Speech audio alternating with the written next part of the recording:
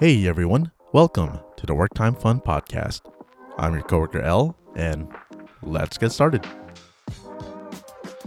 Hey everyone, hope you all had a great weekend. I was kind of coughing my lungs out this whole weekend, so just barely recovering. Still got a little bit in, but anyways, yeah, let's get started. We got a lot to unpack here. We've got to cover Halo Episode 2. We're going to cover Morbius, The Bubble that was on Netflix, and lastly, Star Trek Strange New Worlds trailer. But before I get into those, I got to give a spoilers warning for everything that we're going to cover today. Well, I guess except for the Strange New Worlds trailer, since that's just a trailer and not the actual episode or movie.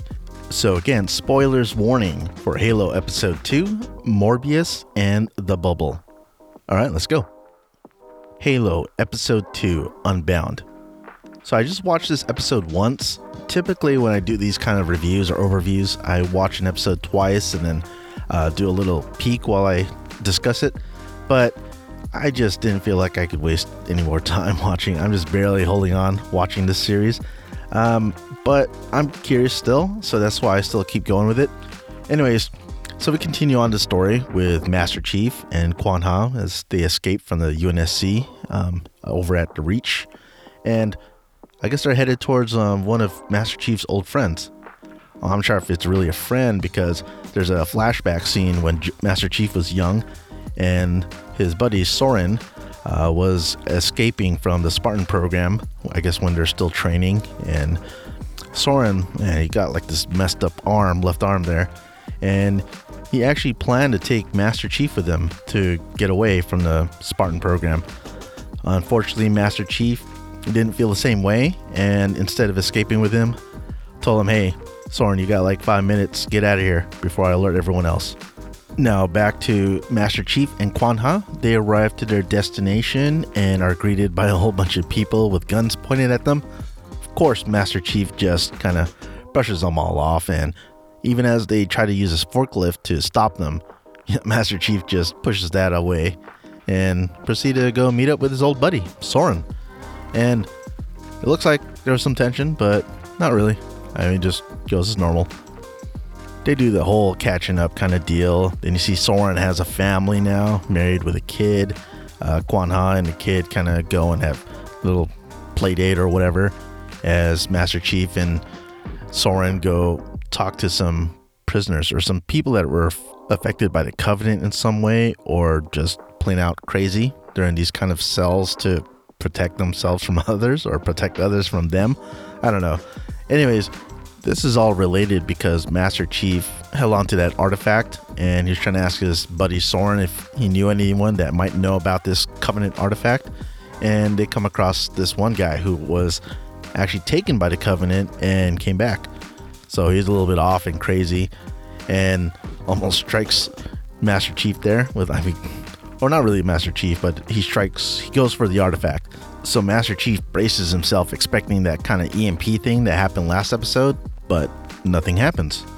And so I guess that bum guy tries to take it and toss it or destroy it. Then Master Chief stops him. But as soon as he touches the artifact, then boom, that whole EMP, electric shockwave, whatever happens again.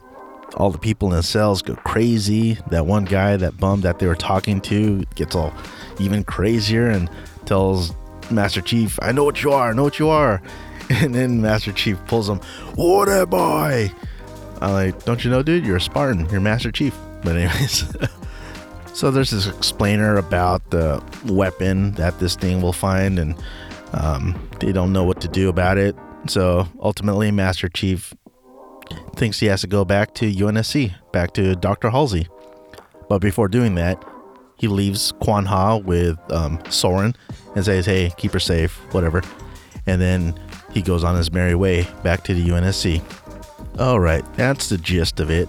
I mean, there's a little bit more, but that's mostly what this episode was about.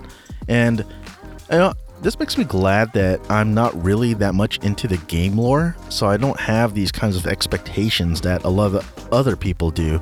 I know that in some forums or Twitter things I've seen that people are bashing on it because, hey, this doesn't follow the storyline or the lore of the game. And I'm like, yeah, it doesn't. It's something else. So I can appreciate for what it is. if I found it that enjoyable. But I mean, I'm kind of struggling. I'm hoping each new episode brings something new or something better that will, keep me watching. Otherwise, I may just have to switch to something else. Who knows? We'll see.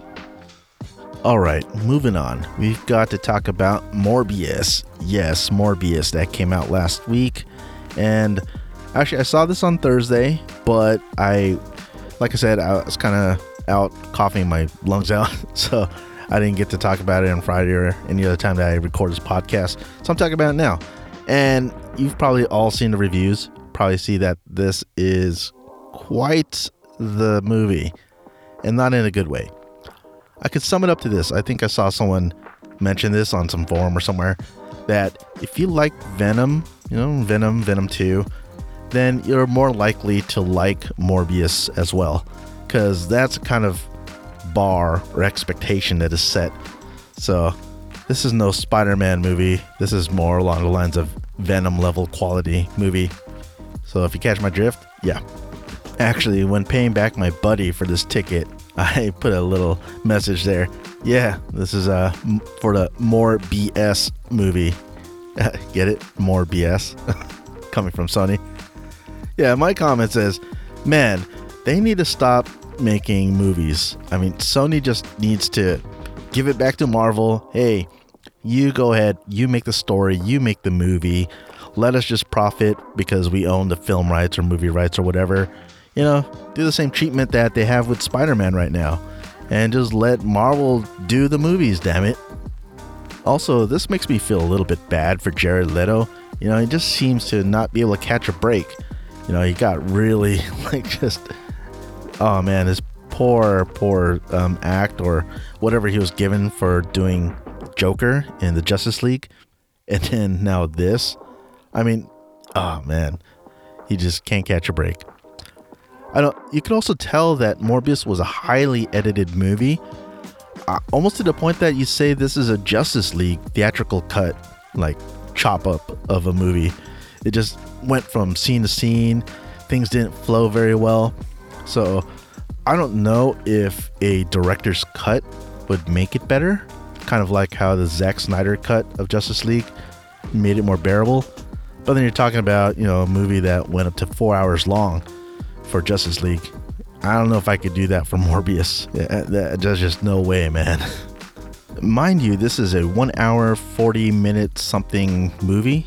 Honestly, in my eyes, or the way I felt, it went by fairly quick. I mean, considering that all these other movies we've been watching, like The Batman and No Way Home, were all like in a 3 hour range. So this was pretty quick for me. And I'm kind of glad, because I don't know how much longer I could stand it. Also, the two mid-credit scenes. Yes, mid-credit scenes. They're like almost right after the credits roll. So don't even bother staying till the end, unless if you want to. There's nothing at the end. Oh man, I just realized I said spoilers, but I didn't really say anything spoilery for this movie. Then again, I don't really care about talking about it. Just kind of just sharing my gripe with it with you all. So hope you all bear with me with that. But if you do want to break down, it goes like this. So Morbius, Dr. Michael Morbius is a guy that's really sickly. He has this disease. He tries to find a cure because he's a real genius. He ends up becoming a vampire, but supposedly not like Dracula, just a regular vampire who could walk in daylight. So he's a daywalker like Blade, but not a vampire like Dracula. But he still needs blood. Fortunately for him, he created artificial blood as that able to sustain him for a amount of time until he has to drink regular blood. But if he drinks regular blood, then he gets all crazy and more vampire-like. So his other buddy, his best friend since he was a young kid, who's been helping him fund some of his research and different things to try to save their lives because they both have the same disease. Well, he takes the same, serum to become the vampire, living vampire. But this time, his buddy Milo just loves going crazy and just eating people up, basically.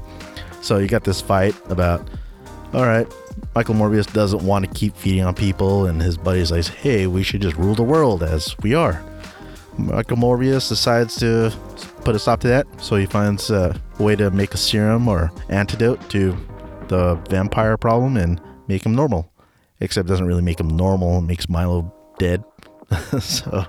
But while in that process, or right before that process, Morbius's friend Martine, who's actually a female doctor, she dies from injuries sustained from the fight with Milo, or from Milo trying to lure Morbius into a fight. And just before she dies, I guess she bites Morbius's lip and drinks his blood. And then, this goes so obvious about where it's going. Morbius was weak, so he had to, drink her blood in order to make himself stronger for that ending fight with Milo later on that I just described earlier. And then at the end, you see that Martine eyes light up red, so obviously she becomes a vampire too. So I guess Morbius is like Dracula then, isn't he? Who knows? And this is a segue to the next movie, The Bubble. Now, I was just searching around, seeing what I could watch. There's multiple options. I was like, okay, let's find something lighthearted. I go on Netflix and catch something called The Bubble. Now, this has a lot of stars in it, I see Karen Gillan in the trailer. I see a lot of people like Rob Delaney, Fred Armisen. Who was in here? Maria Bakalova, who was the one in the Borat movie. Oh, Leslie Mann, Iris Apatow, Pedro Pascal, Keegan-Michael Key, David Duchovny. Come on, man. It's so many people. And this is a Judd Apatow film. So, still that kind of comedy there. You think this would be something funny, right? Yeah, wrong. The comedy on here fell flat for me on so many levels. I mean, all right, here's a synopsis here. Now, this is my own words because I don't feel like looking it up. But basically, they're making a film called Cliff B6, and this is kind of a mockumentary type film because it was filmed during the pandemic.